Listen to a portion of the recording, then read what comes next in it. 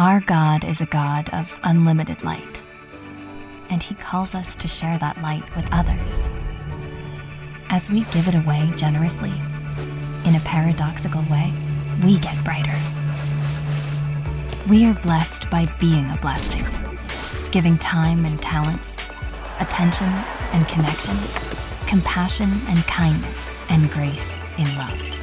It takes a shift in focus off of ourselves and onto others. It can't be faked or fabricated. It has to be desired. It fills us up, and we can't help but spill Jesus onto those around us. So what would happen if we intentionally pursued a life of living generously? And what would it take to be known for our genuine and extravagant generosity? God has called us to live a life more abundant. And that truly comes when we become generous. Good morning. It must be an early game today. Our 11 o'clock service will probably be pretty thin. So it is good to have you here. What other service you normally come to, it's good to have you here in this one. And those of you in Skagit, so glad that you're with us today with Pastor Brian and the team down there, as well as those of you at the Trinity Church of God in Boca Raton, and those of you with the live stream right now joining us wherever you are online. This is the 5th week of our series, a series called Generosity or Generous. And one of the things that I've heard in this series is people saying, wow, I never knew that about Dorcas, never knew that about Barnabas, hearing all this knowledge about these individuals that are kind of obscure characters in Scripture. And while I've enjoyed that and Kip has enjoyed teaching those things, our goal in this series is not just to increase our knowledge about obscure characters in Scripture. We want you to know that, but our true goal is that we would grow in our generous nature, that we would become more generous, that we would have a higher GQ, and we're not talking about fashion sense there. It's our generosity quotient would be ticking upward, and I wonder if you were honest with yourself after 5 weeks of hearing these things in different facets, would you say, or would others say that yes, we've moved the needle a bit, a notch or two, to becoming more and more generous? Because while it's wonderful to hear about Tabitha and Dorcas, this beautiful gazelle of Joppa, how much better to follow her example in being generous and always doing good and helping others. While it's great to hear about Mephibosheth and the grace that he received, to recognize that we ourselves are Mephibosheth, that grace has been lavished on us, and thus we ought to be dispensers of grace. It's amazing to hear about Joseph, this Levite from Cyprus, who is also Barnabas, but how much better if we could become sons and daughters of encouragement as well, and to know about Stephen and what he went through, but to recognize that we have been forgiven by Christ, and as we have been forgiven, so we ought to forgive. That's our goal. And the goal is to follow the example of the most generous person who ever walked the face of the planet, our Lord, our leader, our Savior, in this verse that we've seen several times in this series, and we pulled it out of context. I know we've cherry-picked this verse today. I hope to remedy that. But in 2 Corinthians chapter 8, it says, "For you know the grace of our Lord Jesus Christ, that though he was rich, yet for your sakes he became poor, so that you, through his poverty, might become rich." That Jesus, who has all things, pours himself out generously so that we might receive, so that we would be the recipients of unimaginable grace. We would be recipients of eternal encouragement, that we would be recipients of his generosity, that we would be recipients of forgiveness. Thus, we ought to be the most generous people because we have received such lavish generosity from the Lord. In Matthew chapter 10, verse 8, Jesus said to his disciples, "Freely you have received, freely give." And I think we could change out the words. I'm not trying to alter Scripture. Please hang in there. But we could say, generously we have received, generously we should give. That would be the growth pattern, the trajectory, the trend of our lives to be becoming more and more generous, that our GQ would continue to increase. I've been, in the last few weeks, going through a classic by A.W. Tozer, a little book called The Knowledge of the Holy. It's basically just going through attributes of God. I think he lists off 19 or 20 of them in these tiny little chapters. It's an amazing book. It's been around forever. But it's interesting, when you talk about the attributes of God, these character traits, there are some that are common. They're like on every list that's ever listed up here. You know, omnipotence, the all-powerful nature of God. That's amazing when you begin to explore that. His omniscience, and while we might see this as negative, it's really very positive, that God will never, ever learn anything new. Because he already knows. He is the divine know-it-all in a beautiful way. You will never hear God say, I had never heard of that before. That's interesting. That his transcendence, that he goes beyond, he's outside of our boundaries, outside of our borders. He is above all of that. The infinitude of God, not just the fact that he is wholly uncreated, that he has no beginning and no end, but in capacity, he's completely unlimited. And this whole idea of him being immutable, that he's the same yesterday, today, and forever. Again, God can't grow, he can't improve, he can't get better because he already is. Likewise, he can't diminish, he can't weaken, he can't get worse. He is the same. He is unchanging. And there's a couple of attributes of God that I've never seen on a list, and so I'm putting them on our list today. Magnanimous and munificent. Full disclosure, I had never heard this word until about a month ago when I started in on this series and studying it. I'd never heard the word munificent.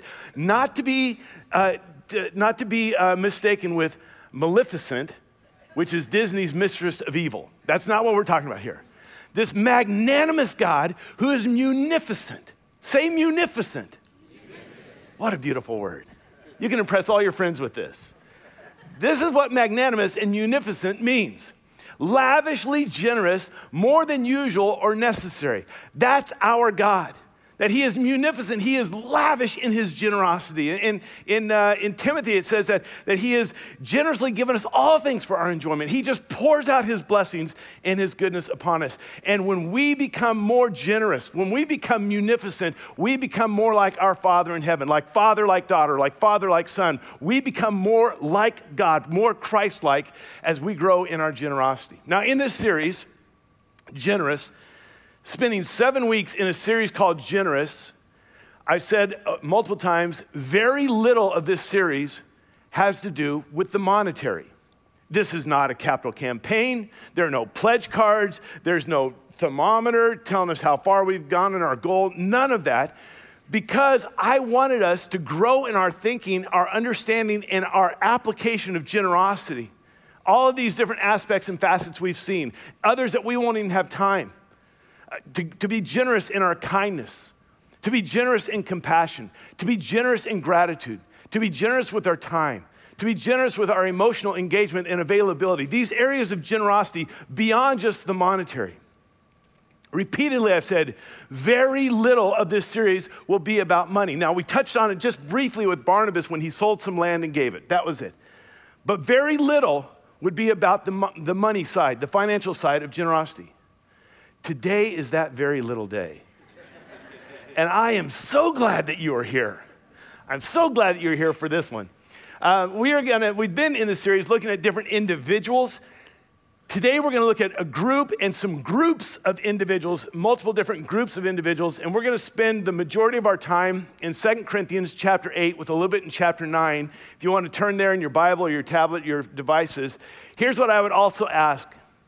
I would absolutely love if in part of response of today's time together, that this week on your own, that you would read 2 Corinthians 8 and 9 in its entirety. It is a beautiful passage. It will take what I say today to the next level. It'll fill in the blanks. I'm asking you this week sometime, read 2 Corinthians 8 and 9 in its entirety.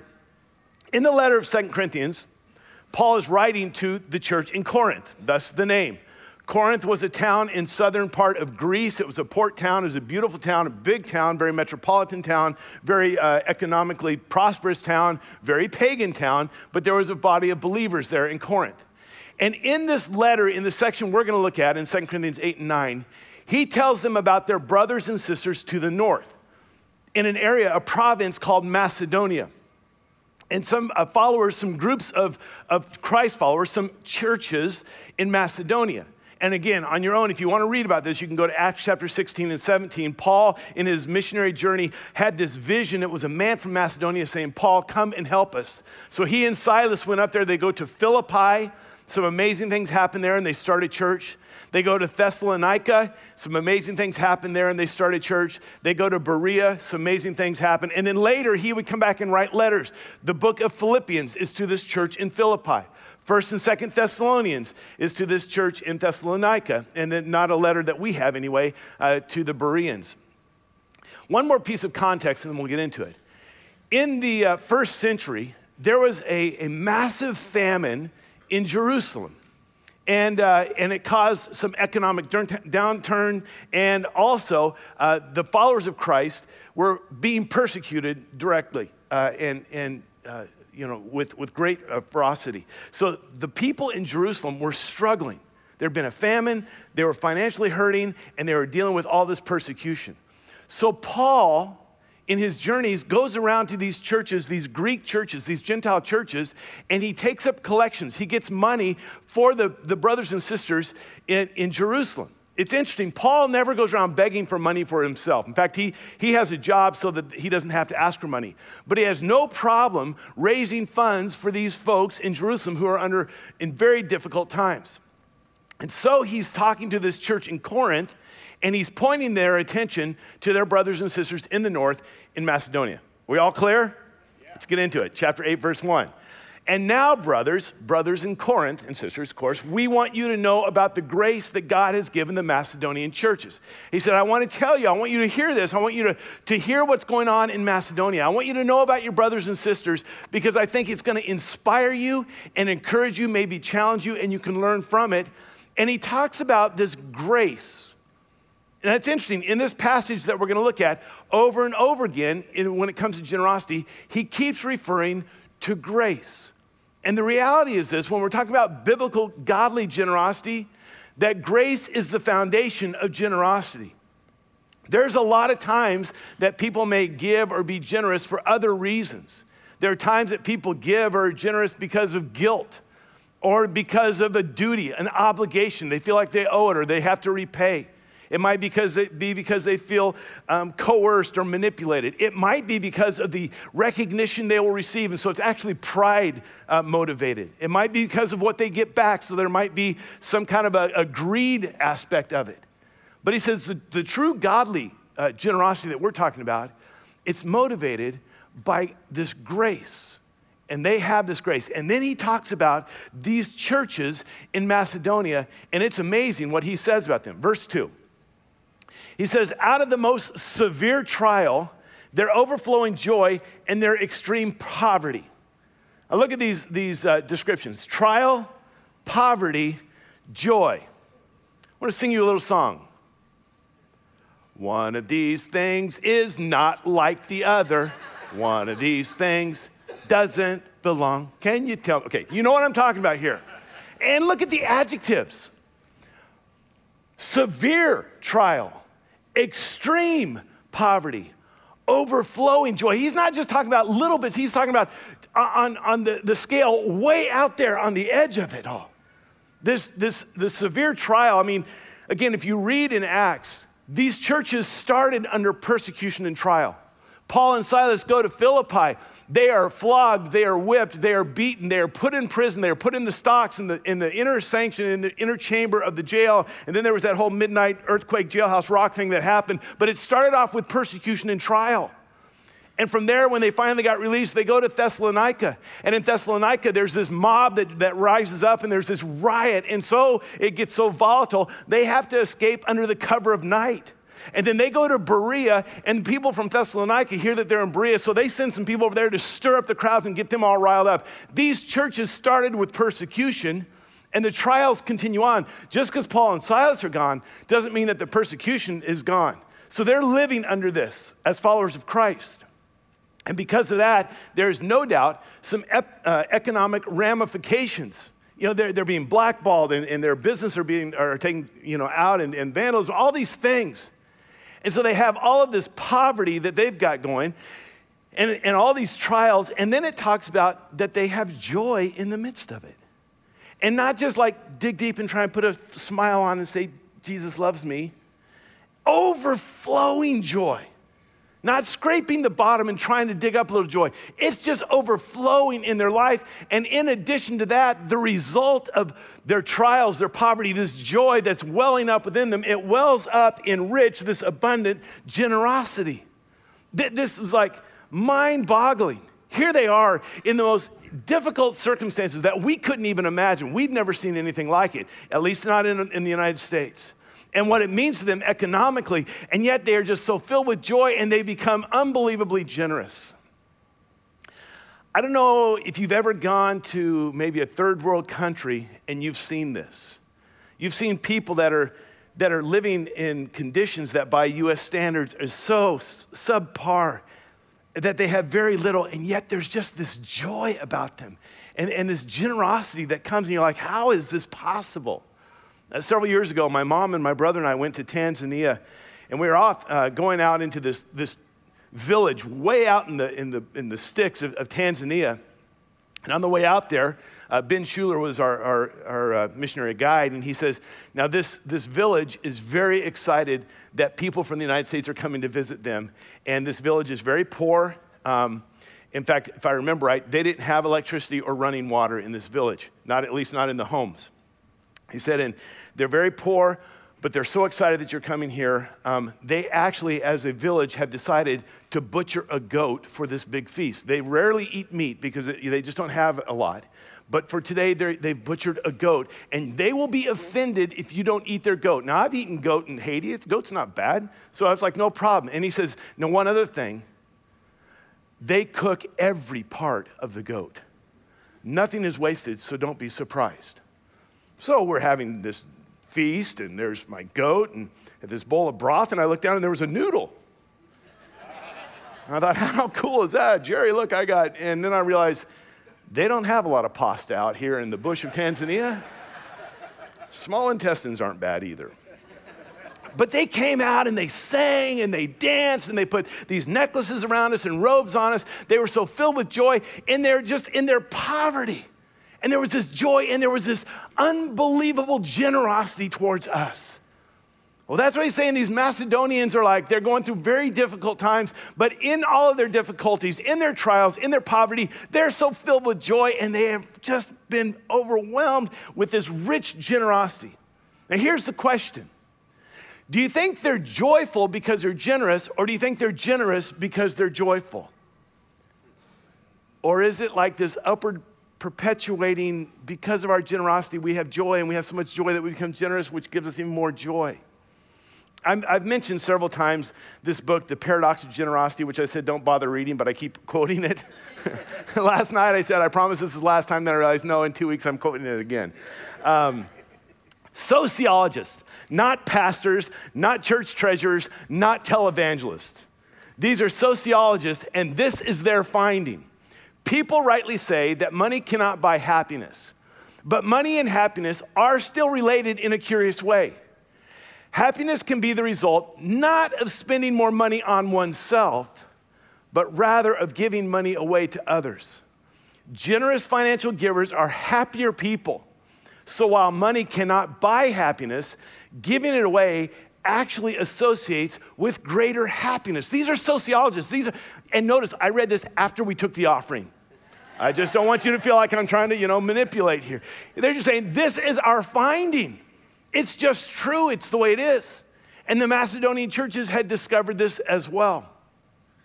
And then Paul goes on in verse 3, and he says this about them. I testify that they gave as much as they were able. And I would guess that we would not be just like amazed at the amount. In fact, we would probably be significantly underwhelmed with the dollar figure of what they gave. Because they're in a time of great poverty, and they gave what they could. There's a little 3-word definition I've been using throughout this series for generosity, and then some. So they gave what they could, and even beyond their ability, and then some. They gave beyond what was required, beyond what was expected, beyond maybe what was even responsible. They gave in a way that was irrational, extravagant, what they could, and then even beyond. And it's not because they were guilted into it, and it's not because they were manipulated, it's not because there was this tearful plea of these people in Jerusalem. It says entirely on their own. They don't have to be coerced on this thing. They don't have to be forced to do this. Entirely on their own, he says, they urgently pleaded with us for the privilege of sharing in this service to the saints. Paul says they begged us. We were saying, like, that's enough. They said, no. We want to be a part of this. Like this is a story bigger than our little story. We want to be a part of what God's doing. As I was studying this, all of a sudden, I know I'm sometimes dense. It struck me. Here are these people in northern Greece, this province of Macedonia, and they are begging and pleading, let us help out people who live across the Mediterranean Sea in a different country, that speak a different language, live in a different culture, and people we will never meet, ever, until that we see them in eternity. We just want to, if that's what God is doing, we want to be a part of that. Let me put a little shameless plug in here. In the last month or so, you've been hearing us talk about Cornwall's Endowment Fund. This is exactly what we're talking about. It's putting something aside to bless people that we may never meet, to be able to give ministry opportunities for generations that are not yet even born. I mean, we sit in this room because a lot of people gave sacrificially, and we're building on their shoulders. We want to leave a legacy for other generations, for other people that we'll never meet until eternity, to be able to bless them as well. That's what these churches in Macedonia were doing. They're saying, we want to help them out. It was this privilege of participation because God had called them into his family, allowed them to be a part of his kingdom, allowed them to have a portion of his story. And he says, they said, we just want to be a part of this bigger story that's not just about us. It's not my little world and my little stuff and my little life. I get to be a part of what God's doing in this world. And this even shocked Paul. He just didn't even see this coming. Verse 5, they did not do as we expected. Paul said, I had no idea this was going to happen, but this is key. They gave themselves first to the Lord and then to us in keeping with God's will. First of all, they recognize how good God has been to them, how generous God has been to them. They come to God first. It's not about Paul pleading with them. It's not even about the need in Jerusalem. First and foremost, it's God, we're yours. Everything we have is from you. We owe everything to you. It's all yours anyway. What would you have us do? And from that, they were richly generous. Wow. And Paul just says to this church in Corinth, I want you to hear what these guys are doing. It's amazing how God's grace is flowing through them. And then he turns the attention away from the brothers in Macedonia, and he turns his attention to the church in Corinth. And he commends them because God has been doing a work within them. If you're familiar with the New Testament, if you're familiar with Corinthians, that church was a mess. I mean, they had found the grace of Jesus, but they were a theological mess, a moral mess, a relational mess. They were a mess. And Paul writes them a letter to straighten them out. In fact, there's one of the letters that Paul wrote to the church that we don't even have anymore. It's referred to as this letter, this severe letter, where he's like saying, you guys got to get this straight, you got to get this straight. You even see this in 1 Corinthians. Like, you guys are way off on this stuff. But look what he says to them now. But just as you excel in everything. Wait. Well, are we talking about the Corinthian church? Because they were like in the remedial group spiritually. But God has done, they heeded the truth in the word, and they submitted themselves to the Holy Spirit, and he transformed them. And they are growing, and they are being transformed, and they are becoming who God has called them to be. And now he says, you excel in everything. In your faith, you're growing in your faith. In your speech, the things you say. In your knowledge of the word of God. In complete earnestness, what's here. And in your love for us, he says, you're like now in the 95th percentile. You guys are at the front. You're like a stellar example to other churches.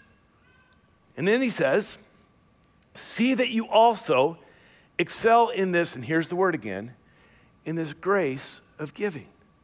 Like your Macedonian brothers are doing. You guys are doing phenomenal in all these areas. And in this area, I want you to grow as well. I want you to be the example in this area as well, that you would grow in this grace. And then he kind of like throws down, verse 8. He says, I'm not commanding you, but I want to test the sincerity of your love by comparing it with the earnestness of others. No pressure, but your kid's sister's doing better than you. Like the Macedonian, no. It's not a command. I just want you to hear what they're doing in Macedonia, and I want that to inspire you.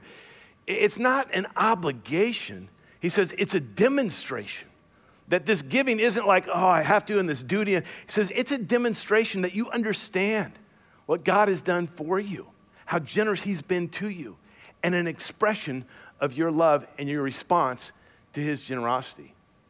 And then he says, really, again, this isn't even about the need in Jerusalem so much. And it's definitely not about a competition with the Macedonian churches. We're not going to do this, pit one against another.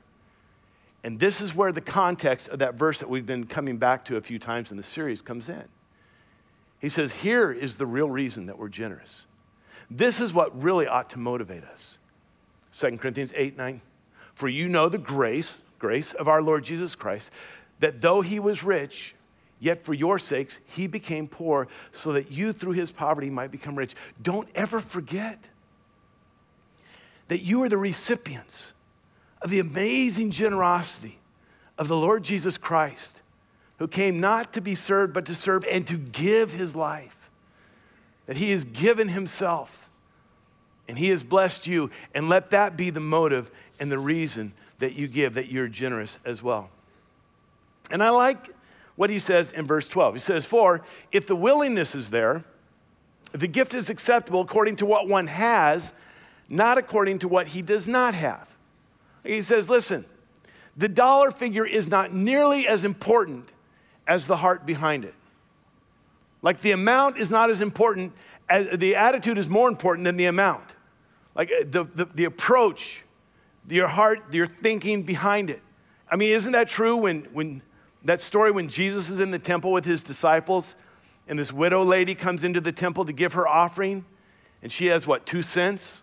And Jesus is saying, hey guys, come here. I want you to watch this. And this lady comes and she puts her 2 pennies in and he turns to them and he says, she put in more than everybody else. Not the amount, not a lot of zeros and commas, because she gave all that she had to live on.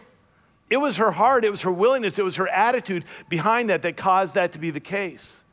Now, this is where we have to fast forward through a bunch of this stuff. That's why I really want you to read this on your own, especially chapter 9. He goes in and he uses this agriculture illustration, the whole thing of sowing and reaping, planting and harvesting kind of a deal. He says, here's the reality. This isn't like something new, but the more seeds you plant in the ground, the more plants come up. The more plants that come up, the greater your harvest. I mean, that's just like not rock. I'm not a farmer. That's just the way it works. It's kind of simple math. And he says, and you get to decide, sow sparingly, reap sparingly. Sow generously, reap generously. It's just the way it is. You make the decision. No pressure. It's your decision. And he says this, each man should give what he has decided in his heart to give, not reluctantly or under compulsion, for God loves a cheerful giver. Now, I've heard it said God loves a cheerful giver, but he'll take it from a grump. But do you know why God loves a cheerful giver? God loves a cheerful giver because God is a cheerful giver. God is magnanimous. God is munificent. God enjoys giving and blessing and pouring out generously. And God says, when you are cheerful in your giving, you're just like me. You're a reflection of your heavenly Father. That's why he loves a cheerful giver. That word cheerful, it's like this hilarious giver, like, yes, I get to do this. Because that's how God is in his generosity. All right, one more verse we'll take a look at. And then he says, and again, and before this, he says, God who is able to give you so much more, says, you will be made rich in every way so that you can be generous on every occasion. And through us, your generosity will result in thanksgiving to God. It's not a get-rich-quick scheme. It's God says, can I trust you with my stuff? Because if I can, then I'm going to give you stuff so you can pass it on. So I can give you more so you can pass it on. So your joy will cause you to be more generous. You're generous will give you more joy, and you'll just continue on. He says, you get to choose. You get to choose how you want to do this. It's up to you. Now, I'm going to stop there with the Macedonian and Corinthian story.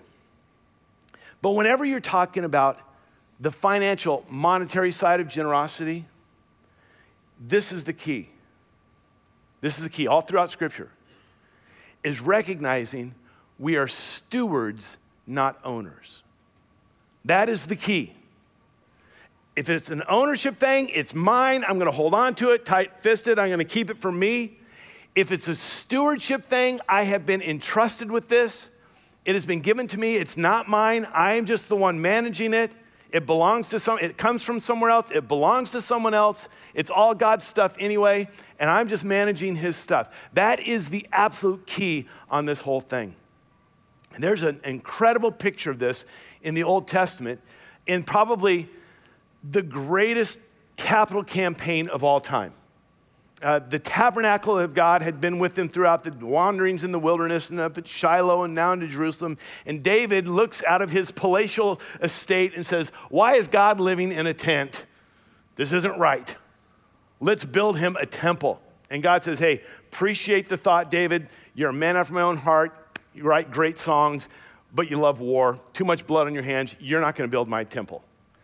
Your son can. And David says, great, Solomon will build the temple. What I will do is I'll raise all the funds. I'll get all the resources so Solomon can just build this thing. And he does. And you can read this in 1 Chronicles 29. It says that as they were casting this vision for this temple that they would build, that the leaders of Israel gave freely, willingly, wholeheartedly to the Lord. And the people saw that, and they were inspired, and they gave abundantly and generously so that they had so much stuff, they actually had to say, stop bringing the stuff. We've got enough, done, no more. And then David writes this beautiful, beautiful praise prayer in 1 Chronicles 29 of how all things are from God and glory and honor and wealth is all his. And at the end of it, he throws out this rhetorical statement, this question, with his own response and answer to it. 1 Chronicles 29. But who am I and who are my people that we should be able to give as generously as this? And then he answers it. Everything comes from you, and we have given you only what comes from your hand. God, we're just stewards. We recognize that you have given us everything. Life and ability and wealth and prosperity. All this is from you. And we recognize it's all from you. It's all yours. And we just want to have Teflon coated hands. No stick hands. God, you give it to us. We just want to use it for your purposes. What would you do with it? How would you, as a magnanimous, munificent God, how would you have me steward your stuff? And because of that, they were unbelievably generous. All right. That's the end of the sermon part of this time, but it's not the end of our time. I'm done preaching. Now I want to talk. Because I don't want us just to have knowledge about, oh, that's cool, I didn't know that about the Macedonian churches. I didn't know Philippi. I don't want us to just have knowledge. I want us to grow in becoming more like these people we're studying. And what would it take for people to talk about Cornwall Church the way Paul talked about the Macedonian churches? What would it take for people who are familiar with Cornwall would say, oh yeah, I might not believe what they believe or practice how they practice or any of that stuff, but you know what? They are so unbelievably generous and they are so joyful. When there's a need, they just step up and they just get, it's like they just kind of just keep pouring it out. And what if that's more than just some general agreement like, yeah, they ought to, the church, the board. What if we said, no. We want to apply this to our lives. We want to grow in becoming more like our Lord and Savior, Jesus Christ. We want to have that reflection of our generous Heavenly Father who is munificent. That we want to apply this actually to our lives. And so today, we're going to end in a kind of a risky way. Like, we rarely do this, but I want us, every one of us, to apply this to our lives. I want us in a very practical way to practice this in growing in generosity. And so I think it's time for a second offering. Write it down. You're all shocked, but those of you watching online, you're glad you didn't come today. We don't do this very often. But today, because I want us to practice what we just heard, we're going to do a second offering. And here is how this is going to go. Every one of you is going to get an envelope. This is a part of this living out what we just learned. But we don't want you to put anything in that envelope, because every envelope has a $10 bill in it. It's a reverse offering. You're going to take this out of the offering basket, and there's going to be a $10 bill in your envelope. I want everyone to participate. Now, if you're watching online,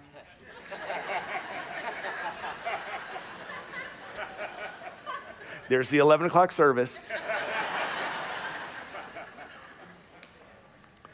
Because I want us to practice being stewards. Now, with this becoming more munificent, there are a couple rules. So before you get your envelope, let's go through the rules, okay? First rule, only take one, and if you have a problem with numbers, let's read it. 1 envelope. Quiz, how many envelopes do you get? 1. Okay, now some of you are saying, well, but my wife didn't make it today. Tough. Yeah, but our kids are homesick. Tough. How many envelopes do you take? 1. You take 1 envelope. 1 envelope is all. And some of you are going, quick, go get the kids out of Explorers League. This could be good. No. You get 1 envelope. 1 envelope only, all right? And don't come back to the 11 o'clock service. You only get to do this once. And don't try this again next week. This is a 1-week only offer, okay? From here on out, you go, oh, here's the new normal. We take things out. That's why we sit farther back. There's more in it. Okay, no. And can I ask 2 more little favors on this one? Don't call all your friends from Christ the King, because we don't need 400 of their people in here filling up the room and taking our $10 bills. Let Grant and whoever do what they want over there. And one more favor.